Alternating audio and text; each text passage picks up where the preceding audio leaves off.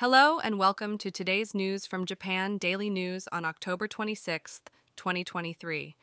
In our first news story, 3 men aged 27 to 88 have gone missing while mushroom picking in the mountains of Ina, Nagano Prefecture. They went out in the morning on the 25th and have not returned home, leading the police to suspect a possible accident and conducting search operations. Moving on to our next story, 4 construction workers have been arrested on suspicion of theft in relation to the dismantling of buildings in the difficult-to-return zone due to the Fukushima Daiichi nuclear power plant accident in Okuma, Fukushima Prefecture.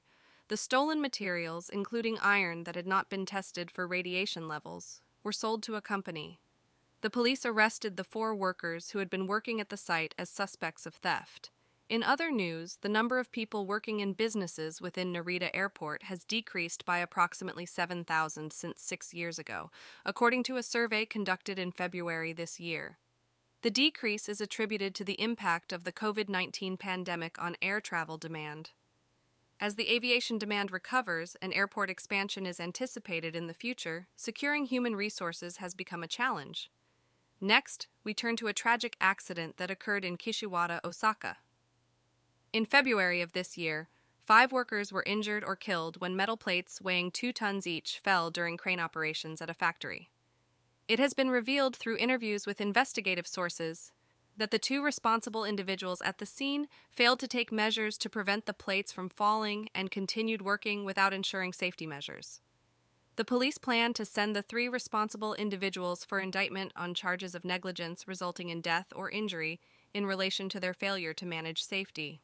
Shifting gears, the Supreme Court has ruled that the requirement for individuals with gender dysphoria to undergo surgery to remove reproductive functions in order to change their registered gender violates the Constitution. The decision raises questions about the future discussions on revising the law.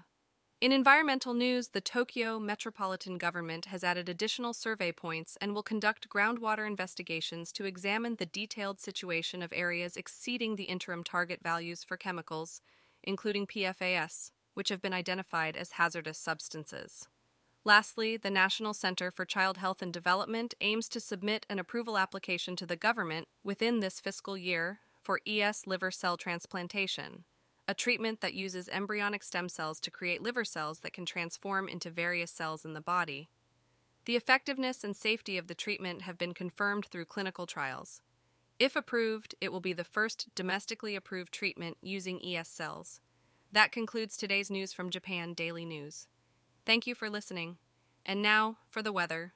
Today in Tokyo, the weather will be mostly sunny with a high of 22 degrees C and a low of 17 degrees C.